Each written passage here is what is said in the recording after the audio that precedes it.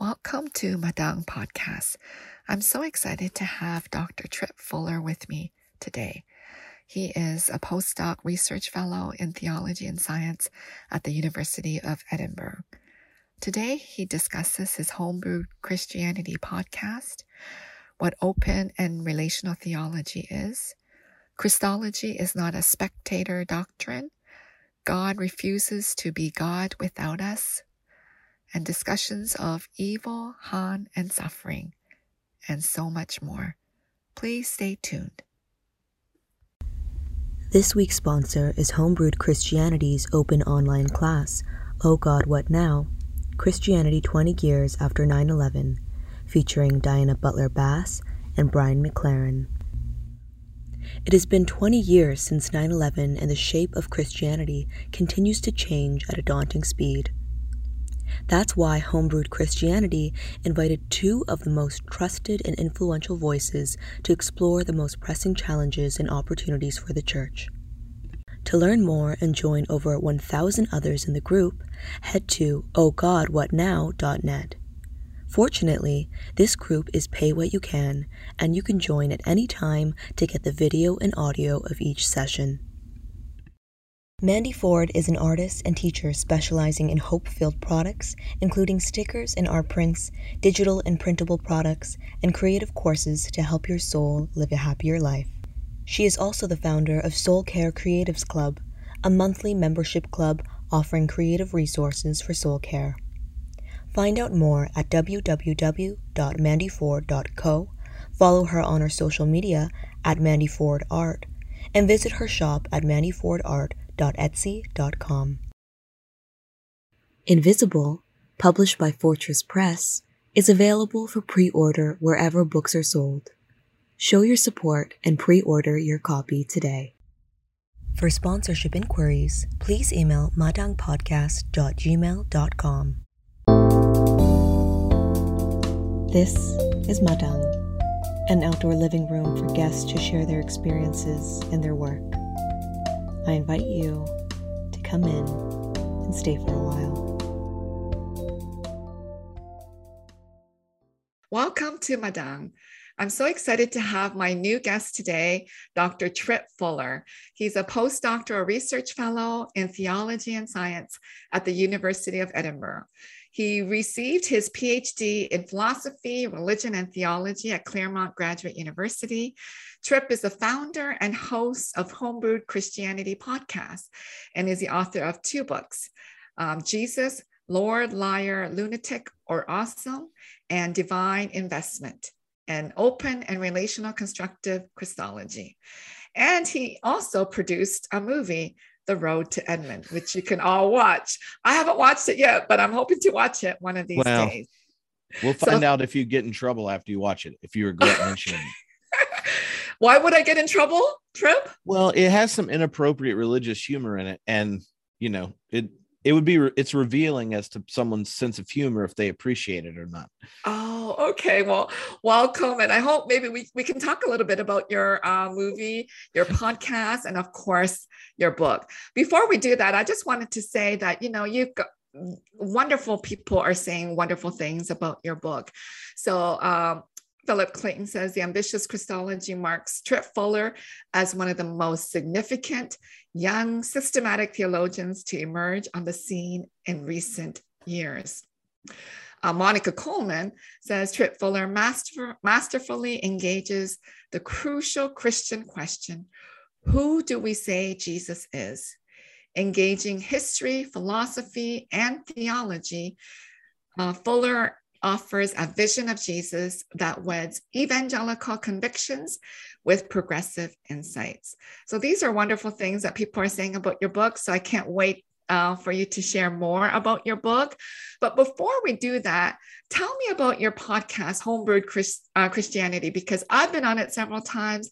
You are the number one podcast in theology, which is actually, that's quite amazing, Trip. So tell us how you began and how it is. I know it consumes much of your life, but you have reached so many thousands and thousands of people. And I must add that I got invited to speak at the American Church in Paris because of my interview on your podcast. So I just find that so incredible. And I hope that they will invite me again. But tell us about your podcast. Well, I'm glad you got to go to Paris. And Yes. I started the podcast with my best friend Chad when we were in divinity school. That was at Wake Forest University's divinity school, and we had a theology pub group. And surprisingly, only the divinity students that were members of it actually read the books before gathering. Everyone else just came to the brewery because it was a brewery. And it was weird because, and you've had this experience where they know you're a professor, they know you're a minister, you show up, and if they haven't read it, they just let you teach. And then you go, no, the whole goal was us to actually talk. Like, I want to think with you. So I thought, what if I interview the authors and then send them rewritable CDs? This was in 2008. I burned CDs for the group and would send it. Chad, my best friend that I started with, he goes, Trip, you know, there's this new thing called podcasts. And I'm like, I don't like technology. And he's like, no, you got to listen to this. Like, it's an RSS feed, which is, you know, what a podcast gets delivered on. He explains it to me. And I'm like, so I don't have to burn CDs anymore? No. So the first 4 or 5 episodes were things I'd done for the reading group. And then we just kept doing it. And that was, you know, through my PhD till after, all the way to today. And I think because it was an early adopter, there weren't other competition, you know, like basically all the other theology podcasts were fundamentalist, or like the kind of Catholics that don't like Francis, you know, that was who the options were. So if you liked being inclusive, didn't want to kill the planet, and were down for justice, we were the only option for like 10 years. So we that's how we got, I think, you know, where we were. And then because I was in the guild, I kept meeting cool theologians.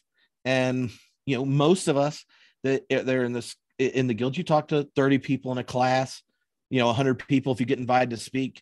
So then I email them, I'm like, do you want to talk to 15,000 people on a podcast? And they're like, how's that allowed? And I'm, you know, so I've kind of, the Homebrewed Christianity was started with the idea that most people, when they hear Christianity, think of something that is as disgusting as I'm like, we think so too. You know, it's kind of like the really bad light beer that has no flavor in it.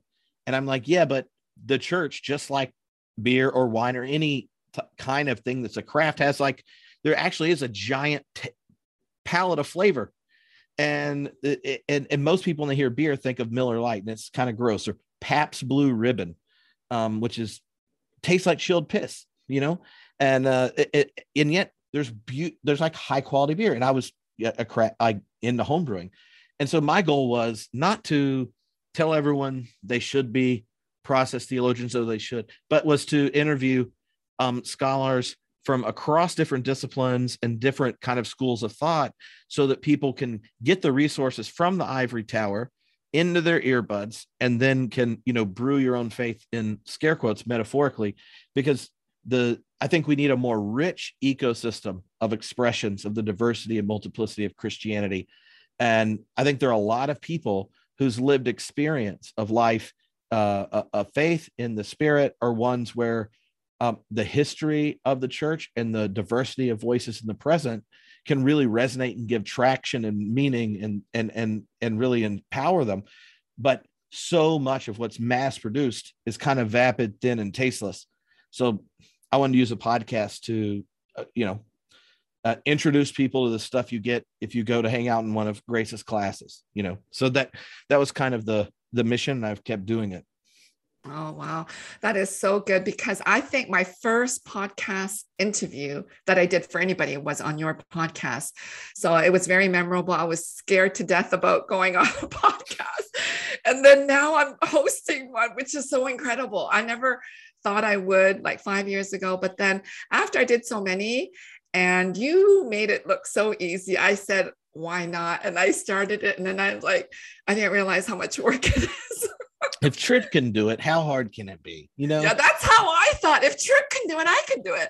But then you know what? It is so much work. So, and you make it so easy and you do so many episodes. So thank you for what you do because you reach out so many people. And I'm grateful for what you did and what you are continuing to do. And also out of the Homebrewed Christianity podcast, you also did the Homebrewed Christianity book series. Yeah, do you have a favorite one? Do you have a favorite one, Grace? Do you have a favorite volume? Like, which one is it? No, which one's your favorite? Which one's your favorite? My favorite? I thought you were saying my volume was your favorite. I was asking you, so that you get the opportunity without, you can just say, I love the Holy Ghost. My favorite. I don't know. I thought you gave up reading too many Christologies. I thought what I liked about your book was you said, look, if you want to talk about Jesus, there's a giant reading list. Well, but if you want to talk about the Holy Spirit, the reading list isn't thick enough. We need to spend more time there. My first book was Grace of Sophia. And I said to myself, for the rest of my life, I'm going to do Christology.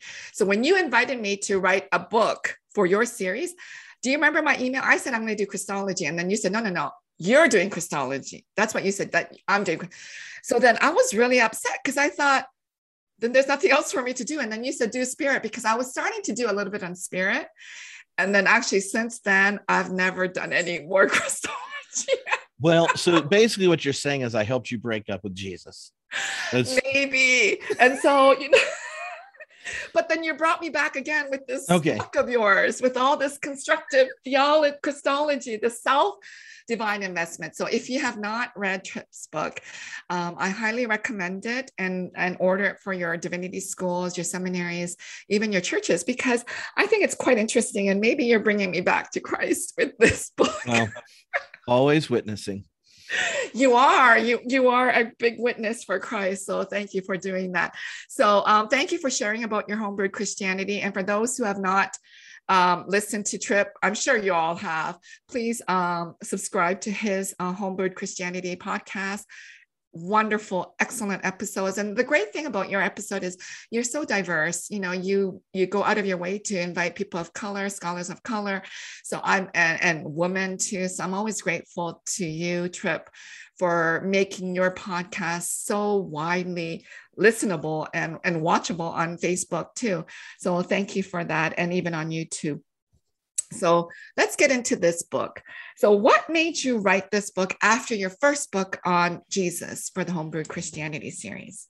Well, so I had written my proposal for my dissertation and then got offered to do the book series at Fortress, and you get paid to write those books and you don't get paid to write your dissertation. So I wrote the other one first and then wrote this one.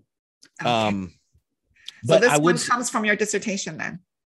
It started, and there's, I guess about 2/3 of it is related to things in dissertation. There's a chapter I cut out that I was uninterested in that made the dissertation.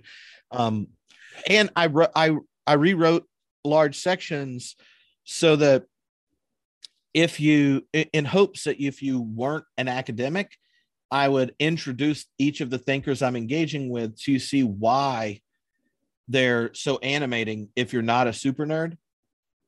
And if you aren't, you can also read the last section and the first section of each chapter and figure out the book. That was the edits. But the book itself to me was, I find the idea, so many of our Christological so many of the Christological commitments have been packed full of theological ideas about God I find problematic, like be it dualism, like mind-body dualism, or divine intervention and omnipotence, or a kind of classical theist picture of God and the world as separate, a whole bunch of things. And one of the common criticisms to Christian panentheists or open and relational theologians are like, well, once you have a panentheistic vision where God and the world are mutually impacting each other in the flux and movement of history, then you can't really have a Christology. Maybe Jesus is a good teacher that tells you some cool stuff, or is a parable of God or whatever, but you can't have it like an actual incarnation. And Jesus can't really be a self-revelation of God or reveal to us God's hope in the world. And I'm like, well, why not? And so this book was built where I presume an open and relational theological vision, and then go through the kind of major areas of Christology, like a spirit Christology, a logos Christology, one that begins with the work of Jesus. And I take an open and relational thinker and a American liberal theologian who is critical of open and relational thinkers, and then read them together and do constructive work. And I was really wanting to show that the open and relational perspective doesn't necessitate a deflationary Christology, and can be a more vibrant expression of liberal Christology in America. So that was how you began. And so I'm grateful for it. I just wanted to read a quote. It says, this is what you write. For Christians, the answer to the question, who is God, require telling the story of Jesus. What Jesus said, did, endured, and delivered definitely shaped the Christian life and the community's understanding of God. So how then does this all kind of work together, the open and relational Christology? And then you do the other, I love the chapter on the spirit Christology. So how does this all work? How do we understand who God is through Jesus versus, for me, as you said, I broke up with Jesus. I'm still with Jesus, but moving more with the Spirit. So how does it happen, and how does it work for us? Well, I think part of the part of the difficulty is that when we get to doing theology in the 20th century, it's been really shaped by the post-Holocaust responses in kind of Anglo theology. And there are two big emphases that really shape Christology. One is that we have to pay attention to the historical Jesus, because the Nazis didn't. They started killing Jewish people, and Jesus is Jewish, right? Like, those are real things. And then the historical Jesus connected to that then problematizes us reading the Gospels as if they all agree and are harmonious and give one clear theological picture. So then what do you do with that? And that occasions all the Christologies from below, or the Christologies based on the cross and divine suffering of Jesus on the cross and that kind of thing. And the other one is what is the challenge of revelation. One of the other critiques from the Bardians and company are, no, you don't get to tell God who God is. God tells you, and it's through God's self-testimony in the history of Israel and the person of Jesus. And so you want to go, okay, and what is the medium for God's relationship to Israel and our encounter with Christ? It's religion, which is a historical phenomenon in community that's situated knowledge and like all that kind of stuff. And so it needed to get more dirty, in a sense. It needed to get more embodied. And so when you look at those challenges to affirm, right, God's self-testimony in the person of Jesus and the history of Israel and all that kind of stuff, and affirm God's presence in the person Jesus in the history of Israel from and not turn into a contemporary Marcionite and all that kind of stuff, then the open and relational theological perspective is one where in every moment, God, and this is the image of the book, invests God's self in the world. God and us receive the past, and we can't change it.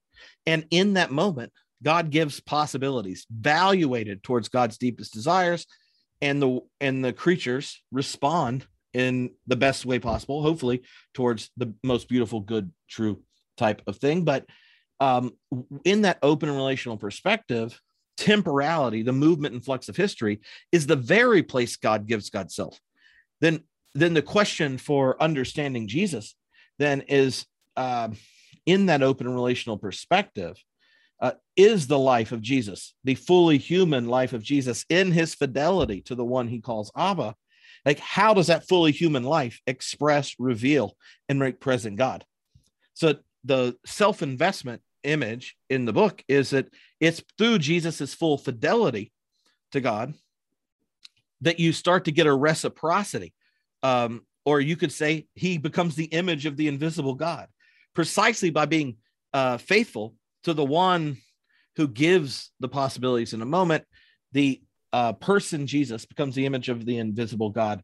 And then you have incarnation. You can, of all those, you could go through all the Pauline images or the Deutero-Pauline images of high cosmic Christologies and say them metaphysically in this perspective, and you get those because God is the one who gives God's self every moment and then honors the dignity and agency of creation and doesn't coerce it or force it. And so what does it look like when God's gift of God's self to the world is received completely? It looks like the fusion of wills between Jesus and the one he calls Abba. And in the book, that divine self-investment is a way of understanding the incarnation in a deep and robust, embodied, sarx-filled way without the incarnation being divine invasion, be it in Mary, adoption, at baptism, or partitioning the personhood of Jesus. And what I want to do is to go, the open and relational vision actually gives us a way to affirm the cacophony of images about Christ in the scriptures and the narratives, while at the same time recognizing a lot of those problems that we've are starting to deal with coming out of the 20th century. Wow, when you were speaking, like all these thoughts and ideas, and I didn't want to interrupt you. Oh, you should. You should. Oh, no, I'm not good at short answers. No. I love these long answers. So you make me think more. So one of them was that, Jesus reveals the invisible God. And I really like that because the new book that's coming out called Invisible, at the end, I do a theology of visibility, and I do talk about the invisible God. So that was quite interesting. The other thing I wanted to ask you as you were speaking is, now in the 20th century, so you said we have to emphasize the historical Jesus, which I agree. I think without looking at the historical Jesus, there's going to be a lot of problems. But, in the church, in the pews today, women make up a large part of the pews. And now many denominations are allowing women to become ordained pastors. So we have ministers and leaders, teachers who are women. So my always problem when I did Grace of Sophia, when I wanted to do Christology for the rest of my life, how do we overcome this problem of this maleness of the divine, especially if Jesus makes visible the invisible God? How are we, like, what do you say to women in light of the Me Too movement and all these problems that women continue to face, getting paid less in the workforce still, lots of discrimination, sexism, assault, verbal, physical assault. How do we welcome women into the church? When we can't throw away the historical Jesus, but then Jesus does make visible the invisible God. So teach me, Tripp. Well, I think there's two things that come immediately to mind. One is, and this was Elizabeth Johnson, the Catholic feminist theologian, said, well, to get an incarnation where the most of humanity's included, well, then you would need a guy because only a woman could birth God, right? Because that's just not a live option for certain biological reproduction. And I think that's important. And the issue, like in one sense, the tradition that venerates Mary has a hierarchy problem in ways, but not as much at the piety level. And Protestants who, because they spent a lot of time not being Catholic, have abandoned the fact that early church piety was dramatically shaped by Mary, both Mary Magdalene and Mary, the mother of Jesus. And so I think that recognition is important. But the other thing I would just say is, from the very early church, every time someone was baptized, they're baptized into the living body of Christ, right? And this is something I try to emphasize in the book, and I do it more, I think, in the homebrewed book on Jesus, is that if you just pay attention to the New Testament, like, yes, the narratives of the Gospels are about the historical person Jesus through these theological lens. But if you read the rest of it, the body of Christ is the actual baptized body of the church.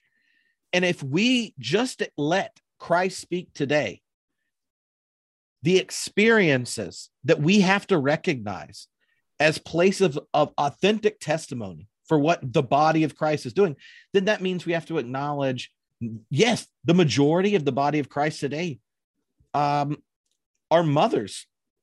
Like, that's just, if you go to who goes to a church on Sunday, the majority of the body of Christ are not like Anglo white dudes with all of our concerns. And I love them. I professionally love reading about things other white guys are into.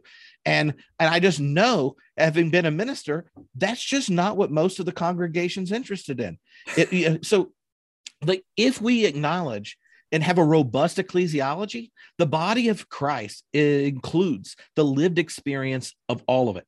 And then if we're a Christian, then the body of Christ that we attend to are the ones that bear crosses today.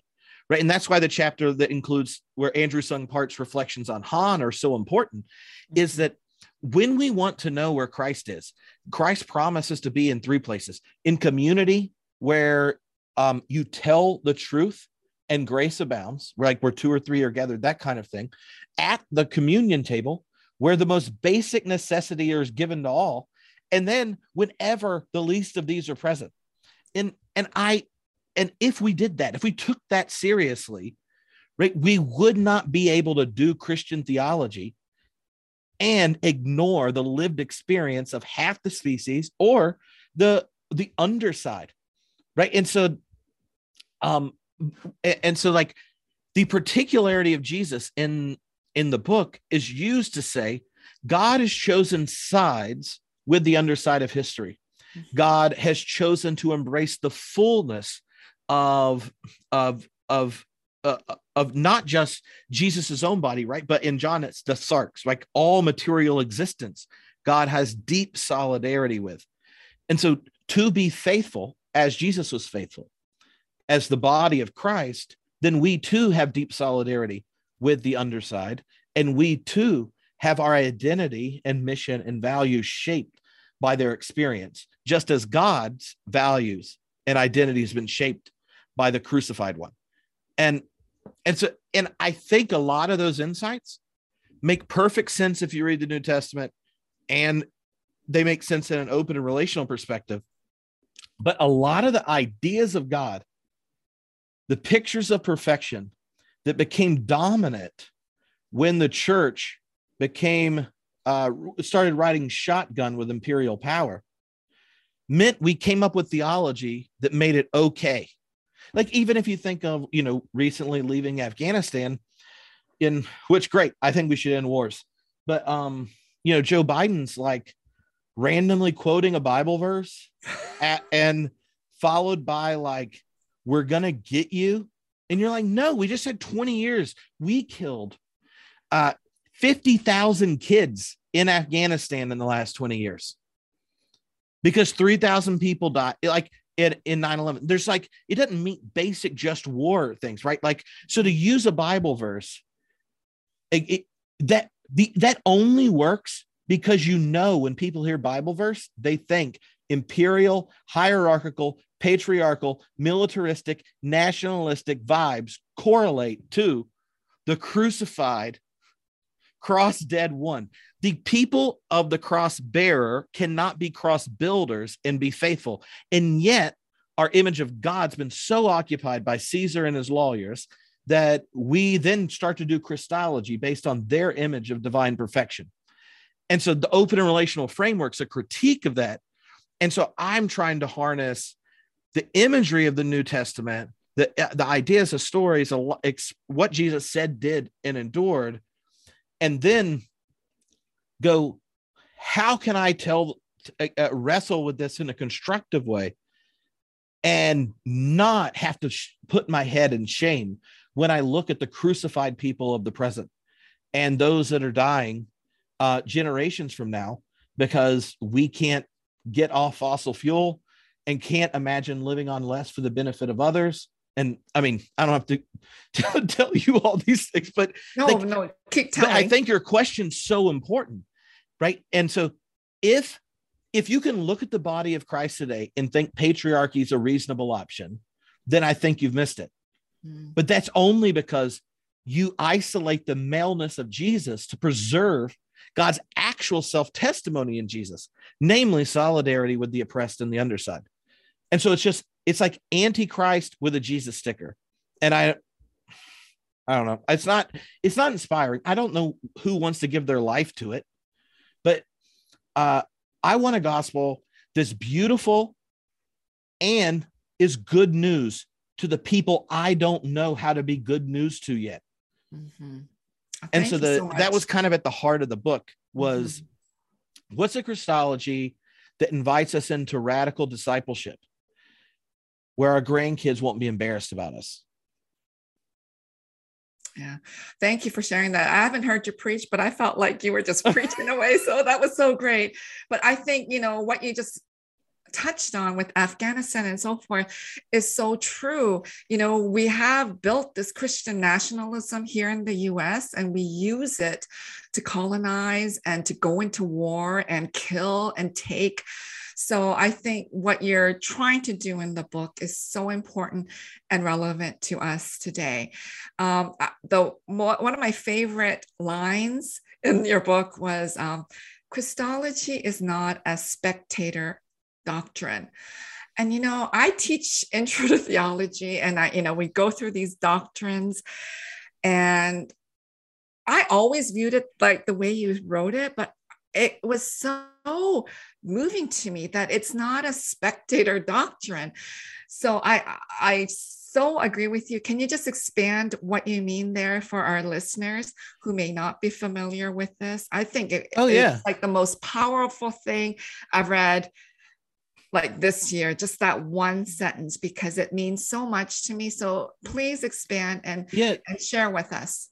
So, and I initially said that when I was teaching theology and got irritated in class when I taught systematic the first time, because it was Christology, which I was super pumped about. And everyone had read John Sobrino and Wolfhart Pannenberg. And I'm like, oh, I love both these things. I'm super excited. And I was like, no, Christology is not a spectator doctrine. And I realized that in modernity, the kind of knowing that is privileged, especially for us academics, it's a type of disengaged knowing. The perfect model science, right? Like it should be reproducible no matter where it is. Well, Jesus does not invite us into knowing God in a way that's generically reproducible no matter where it is. In fact, like in the very same congregation or the same small group, one person gives their testimony and the next one does, and they don't sound the same. And that's why they might be true, right? It's a kind of engaged knowing. And so Jesus even does this in a scene I pick up at the beginning and end of the book where he asks the disciples, well, who do the people say I am? And he goes, oh, well, some say you're Elijah. You came back down. He didn't die previously. Maybe you're back trying to let everyone know it's the day of the Lord. Or maybe you're John the Baptist. God zipped your head back on because it got cut up, and they start going through all these like reasonable things that real people that met the actual historical Jesus could have thought. And then he says, well, who do you say I am? And Peter says, you are the Christ, Son of the living God. And Jesus does not go, thank you, Pete. The evidence demands a verdict. I'm glad you recognize that Isaiah 53 was about my future impending death, which functions as penal substitutionary. Like he doesn't say the recognition of him as the Christ is obvious. It was a gift of faith.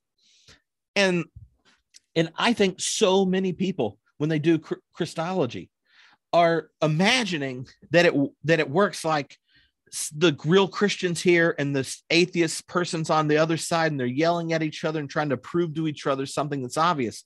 And I go like, the text witnesses against it. Jesus doesn't say it's dumb to think he's a good teacher or he's John the Baptist or Elijah. Those are live options. The people met historical Jesus could think.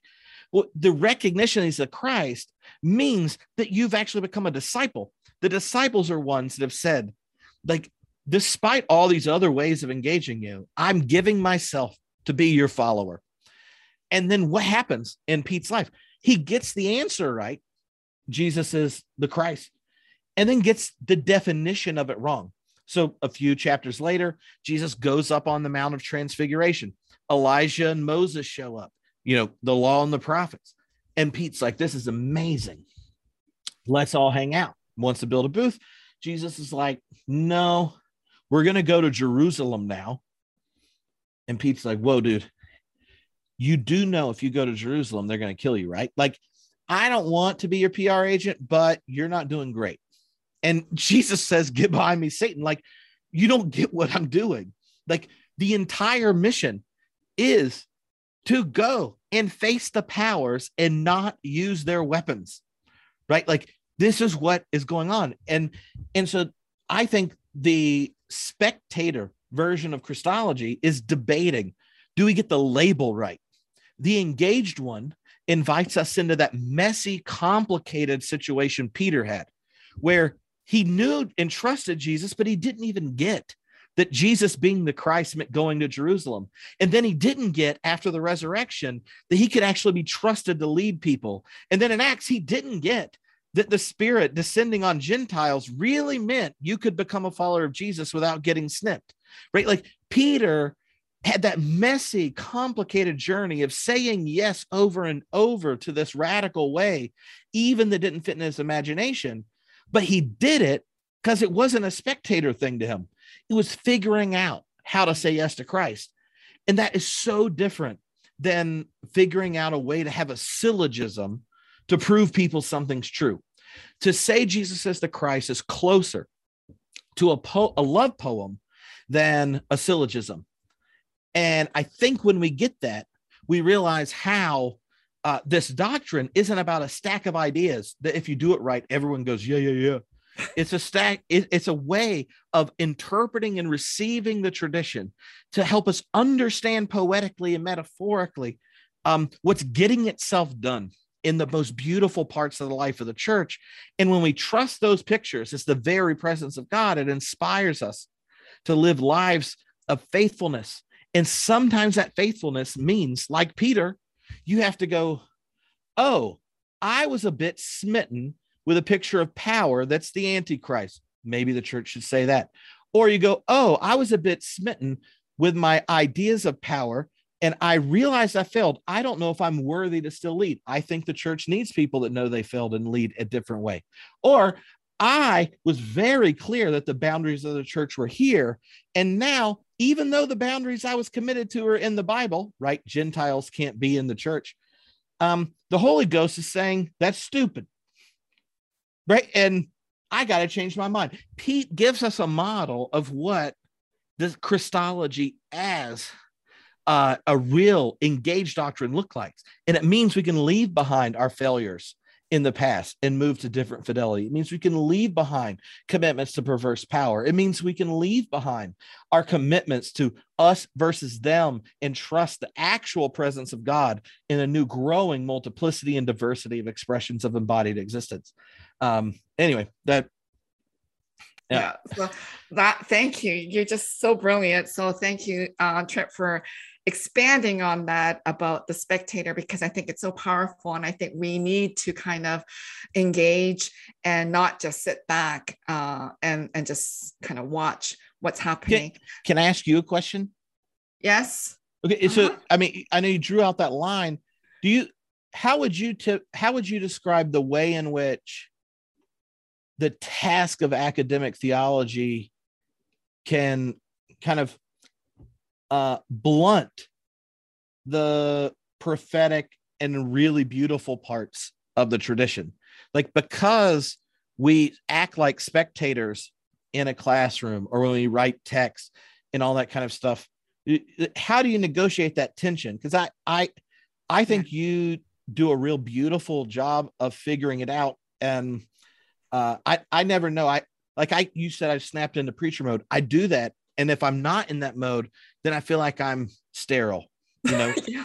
No, that was a good preacher mode. I think it's really difficult because Western education requires all these certain things, these seminaries are under ATS regulation, but I think you can kind of bring it in by, much of my work also lies in the liberation theology with the praxis.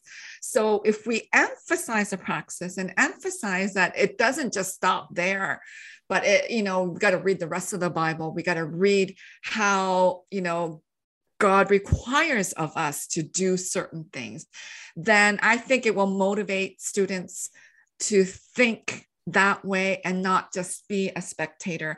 But as you said earlier, many of us are just trained to just teach students to become the spectator, but I think we really need to challenge them. So I do require, bits and pieces in either their evaluations or papers to kind of how would they do things differently kind of mode of asking questions. I think that's important to do this practical aspect, because once they leave seminary, once they leave divinity school, they are required to do and act. And so, it's not just this head knowledge that we want them to acquire. It is also engaging and reflecting and how we become the body of Christ that you talked about so eloquently earlier.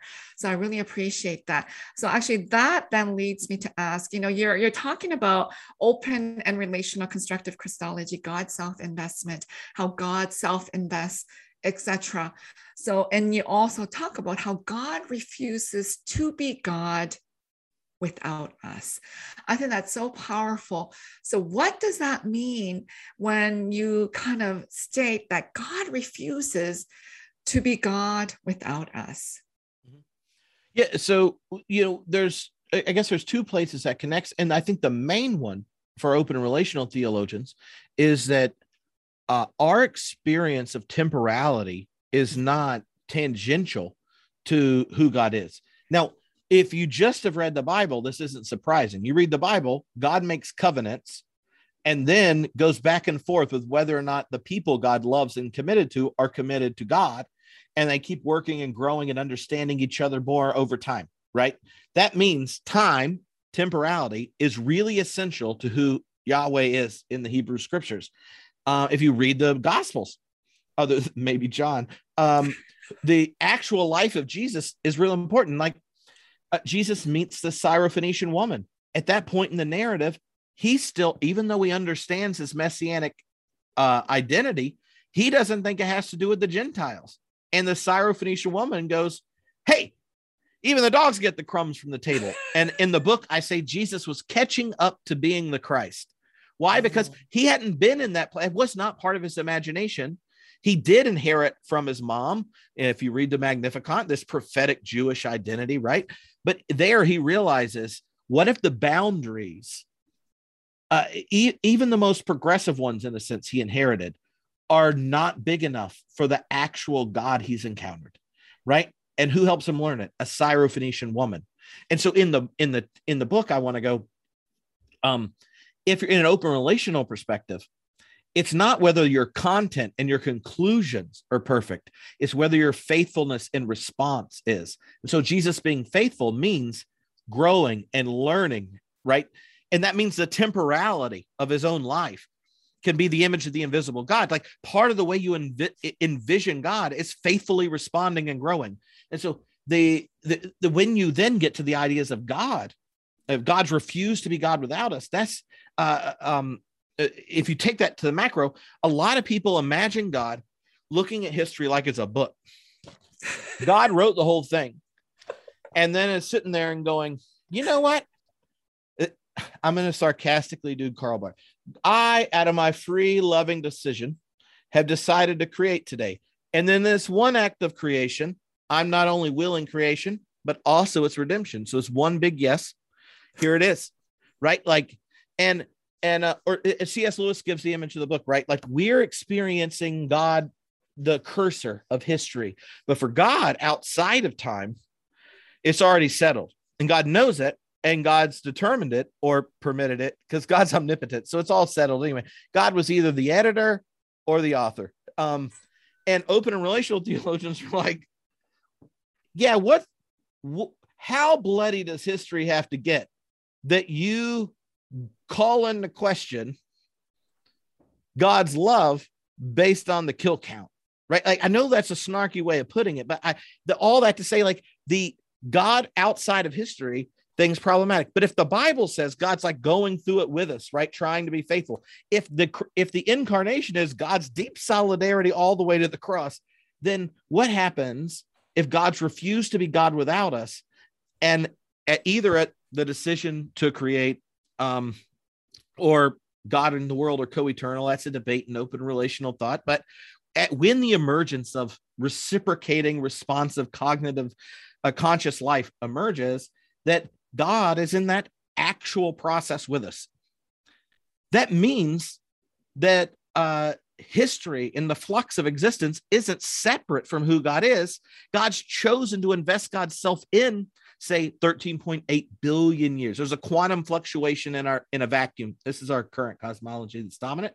And then you have like the cosmological constants start to function in ways that they become generative. And then what we call solid state physics emerges. And then you got a number of dead stars, and you got the cosmological constant, things like gravity. And then you get a periodic table to build chemistry wise. And then you get in certain conditions, biological life emerges. And then in certain ones that we don't know, but at least on our planet, ones that can make eye contact, hold babies, listen to symphonies, and say, I forgive you, happen, right? Like, you get to that whole thing. And if you are thinking open and relational, temporality is part of God. God's been invested in this thing the whole time to bring about part of creation that can look and know itself as known and loved by God. And then what's God desire? For that creation to say yes back to the love that's been there the whole time, right? So God's refused to be God without us. Don't count out the whole cosmic history as something tangential and just part of some book God's chilling out till it gets to the humans later. No, the whole thing is part of who God is. And then in the middle of that, what do you discover about the divine?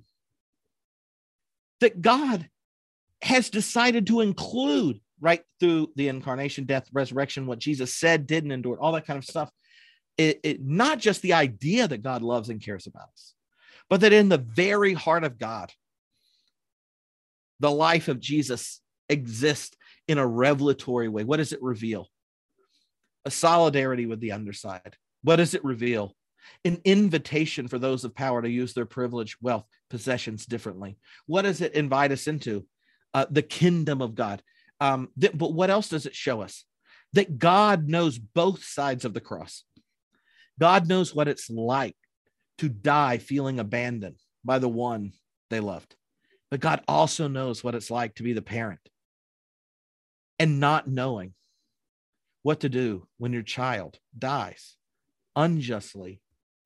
And if that's in the life of God, and if God has chosen to continue to invest God's self all the way to the cross, then God's refused to be God without us. And that means even on our best and our worst days, God knows our name, knows our face, and cares. And that's true about us, our family, our friends, our neighbors, our enemies, and our non-human neighbors, friends, and enemies. And that is beautiful. And it's not tangential to God. It's not set in the book and set aside. It's the very place, the movement of God in the world, and a dance of love until all things have been brought into the divine embrace happens. And so the refusal of God to be without us means that God's not walking away, because it's not a book God's setting down, but it's also not one that God's already has the end settled, because the end doesn't become an end without you, me, and our enemies. And that is only possible if the image of love in Jesus, one that refuses to build crosses and bears them, creating space, and at the same time insisting on solidarity and recognition of the harm and pain and injustice of those who bear crosses today. That you need both of those in order for it to go. And so that image of God refusing to be God without us in the book, when I talk about the Han of God, is to say that salvation isn't just something we need, a solution for the victim and the violator. It's also something God needs, because for God to be the God of love, then I don't know, you could say God was like a woman who lost a coin and searched until it was found, and only then did God have a party. Or you could say, like you could go into the the parables in Luke. And that's not a weird picture. And I'm just saying, I mean, the thing, I've been doing lots of religion science stuff. I'm saying there's the completely coherent and plausible metaphysical picture and that connects to this. But I think it's actually a more faithful expression of what Jesus said, did, and endured. I think it gives a more invitational and inspiring picture of Pauline language. And I think one of the reasons the church hesitates is because our image of God isn't Christian enough. And so what we want to say God's perfect is a God who could be God without us. And I'm saying that if God's self-testimony, see, this is a playback on bar, if God tells you who God is, and it's in a homeless first century Jew, then the idea you get to finish the question, who is God, without all those who that incarnating solidarity includes, then I don't think it works. And so, anyway, that's No, that's so helpful for all of us, I think, because you are trying to describe, what is more helpful rather than what has been done and has been very destructive for us. So you also mentioned Han, and you mentioned Andrew Sung Park, and I would love to talk with you all day long and pick your brain, because I think it's a very important book. But like one of the last questions I wanted to ask is, how do we understand the question of evil and suffering, and help us also then tie that in with religion and science, because that is also what you're doing there as a postdoc fellow. So how does this all work together? Because you do mention Andrew Sung Park, and for those listeners, Han is a Korean word, HAN, which any word from a different language is very difficult to translate. So what we try to translate is this unjust suffering. So we know that there's a lot of suffering in the world, but then there's also these unjust suffering.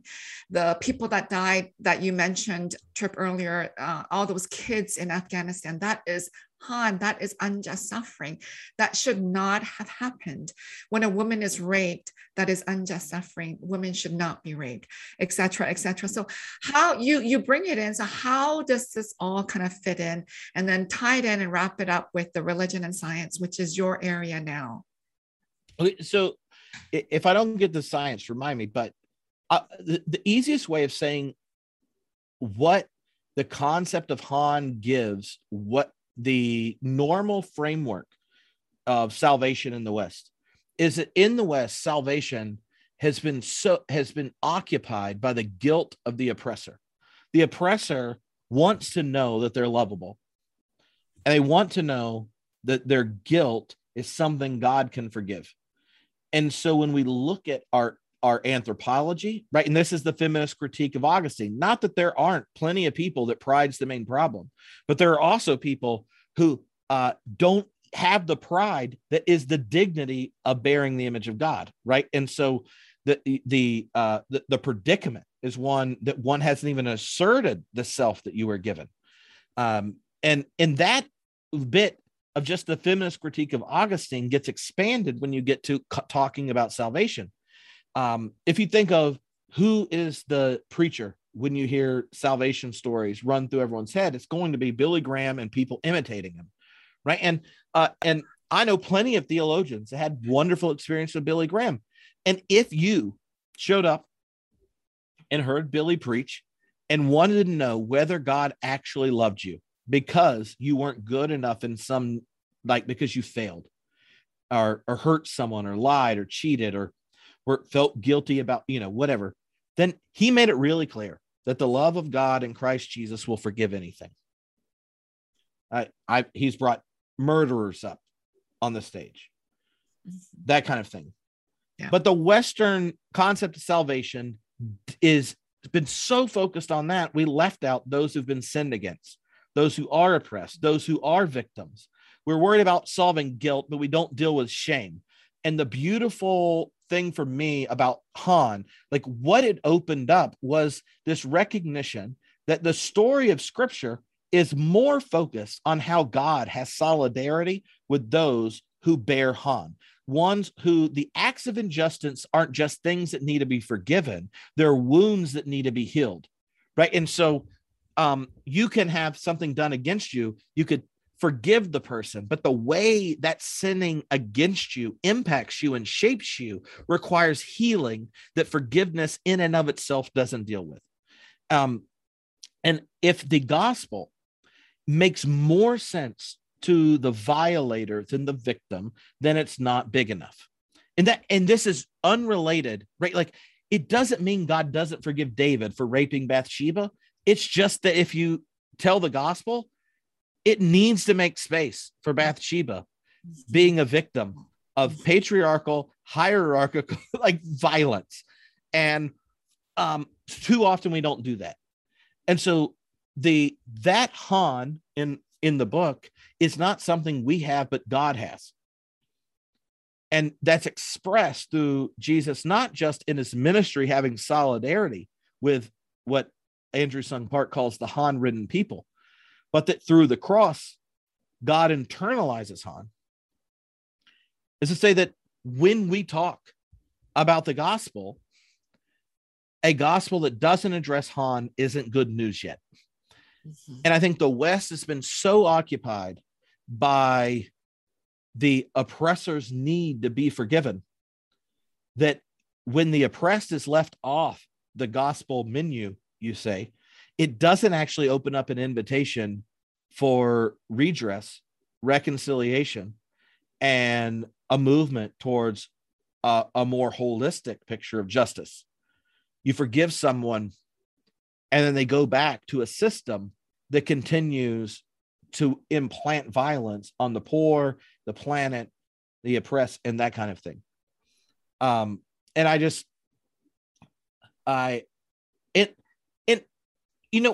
the easiest examples, right, are those systemic ones. But I just think that if you look at the best statistics in America, 30% of white men have been sexually assaulted before they become adults. And as a minister, I can tell you that's very true. And that means that those people who've been shaped bear the shame of sexual violence, don't have a gospel that can speak to it. So what do? Keep it in the closet, let it fester, and it comes out elsewhere. But they do have a way of bringing where that violence comes out later into the church and be forgiven. So I think that so many of us bear burdens because our shame is not the very place that God's healing desires to be present, and that the gospel is just as much about the healing of shame, the sharing of burdens, as it is about the forgiveness of sin and the relinquishing of guilt. Sorry, that was a detour, I think, but thank you. I think that's important. I'm glad you were able to touch on Han and Han-ridden people and the assault that's happening and the unjust suffering that is all over the place, and tying it in with the guilt. So if you can just say a few words about religion and science, and then we can wrap up today's episode. Did you want to say a bit more? Yeah. Oh, I just say, here's a hot take. This is unrelated to anything I've said. The open relational framework is coherent with contemporary religion science stuff, but I don't, outside of the opening, and I give a broad account of it, I just go like, it is a big deal to me that it coheres with like internally consistent account related to science. But I would say a lot of theologians don't talk about God because they don't understand science, and then they feel uncomfortable talking about God. And I also think the religion science issue in most congregations is more a pastoral care question than a theology one. That because a whole bunch of people in churches have had experiences with the living and life-giving God, and then live in a world where what's assumed is a kind of reductive materialism, and they want to know if they can trust those experiences and not be dumb. And I'll just say, like, you can. But if you want to know about it, there are some amazing scholars that have multiple PhDs in every issue. And, it's at some point I have a book come out that's like me and a bunch of neuroscientists and cognitive scientists talking about consciousness and stuff. And if you need to know all that in order to trust your encounter with God in Christ, then like, I'll tell you about it. But I think there is this cultural assumption, because we are so addictive to the kind of power you get through science and the kind of certainty detached knowing has, that we then privilege that. And what it does is it bifurcates nature and it bifurcates humans. And when we only lift up half of it, the other sides create problems. The ecological crisis is an example where that bifurcation, right? Like we look at nature and how we can quantify it, possess it, determine it, control it. But the qualitative relationship with nature gets exercised. We look at the self, and then what do we have? We have all of our problems. If we can look at it under a microscope, if we can explain it and explain the why with objective certainty, we can deal with that. But if you have all these things that don't make sense under those conditions, we repress, deny, distrust, have suspicion about them. And I just think one of the things a lot of the scholars in religion and science make possible is the ability for one to trust more deeply their encounters with God and recognize that there are deep and faithful ways of I only say reconciling the two, because we culturally think religion and science are at odds, but they're not. They're just not really. But they're amazing, cool things you can learn when you do the sciences and then ask really good theological questions. And the big shift in religion and science is to shift from the battle of the theist and the atheist trying to win, right? And then go, well, what if that battle, where you think you're harnessing facts, is actually something that exists in each of us? It's not a battle line that's outside, that each of us are a believer and a skeptic at the same time. And then how do we relate to the big questions of faith and negotiate the kind of engaged knowing of following Jesus, like the Peter example in his growth? And then how do you engage the big questions of science, and how do they help us live a more thriving account of being human and are better neighbors and engaged in nature better, all that kind of stuff. Mm-hmm. I think it's really fun. When I was a minister and was really into religion and science, I realized when I was talking with a physics professor at UCLA, at the church I worked at in California, he asked about divine action. I'm like going through the options that you would get at an AAR session on religion and science. And he goes, no, I'm not really worried about that. I just want to know, so there is a way. And I was like, yeah. And he's like, a physicist, they're a Christian. They said, okay, that's cool. And I'm like, what? And so sometimes scholars, because they get into it, think that they're now the arbiter of what is and isn't possible. And that's why I'm excited about the new shift in science and religion, is where it goes, what are the beautiful things different religious and spiritual traditions bring? In what are ways this new kind of knowing gaining through science can they interact and have a mutual transformative conversation? Yeah. Thank you so much, Trip, for spending time with me on Madang Podcast. You can read his book, his first book, Jesus, which is part of the Homebrewed Christianity series. How many books are there? 6 or 7? I can't remember, but seven. And yep. I'm part of that. So you can get the whole series or just get Trip's book. It's talking about Jesus, and the book today that Trip discussed, Divine Self-Investment, published by Sacrisage. So I encourage you all to read his books, and then also subscribe to his Homebrewed Christianity series podcast, because it will be life-changing. Today it was great that I got to interview him, but he gets to interview all very, very interesting people. So you must subscribe to his Homebrewed Christianity series. Thank you so much, Trip, for spending time with me. It was so wonderful. We began by saying that when I was invited to write for your Homebrewed Christianity series, I wanted to do Christology, and you kind of made me divorce myself from Christology. But today, I think you almost converted me back to Christology. Okay. And I may one day write a book on Christology. I think it's one thing to read your book, but it's another to hear you speak about it and be so excited about all these different topics. And I know we couldn't get to even half of what I wanted to, but thank you so much for spending time. And thank you for all the listeners for spending time with me on Madang Podcast. Thank you so much, Trip. This week's sponsor is Homebrewed Christianity's open online class, Oh God, What Now? Christianity 20 Years After 9/11, featuring Diana Butler Bass and Brian McLaren. It has been 20 years since 9/11, and the shape of Christianity continues to change at a daunting speed. That's why Homebrewed Christianity invited two of the most trusted and influential voices to explore the most pressing challenges and opportunities for the church. To learn more and join over 1,000 others in the group, head to ohgodwhatnow.net. Fortunately, this group is pay what you can, and you can join at any time to get the video and audio of each session.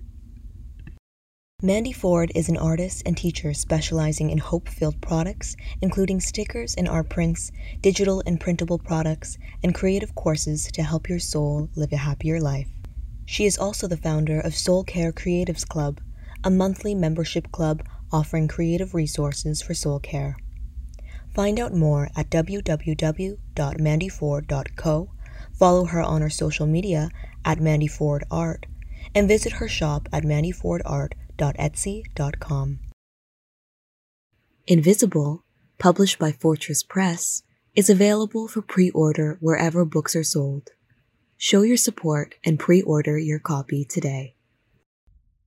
For sponsorship inquiries, please email madangpodcast.gmail.com.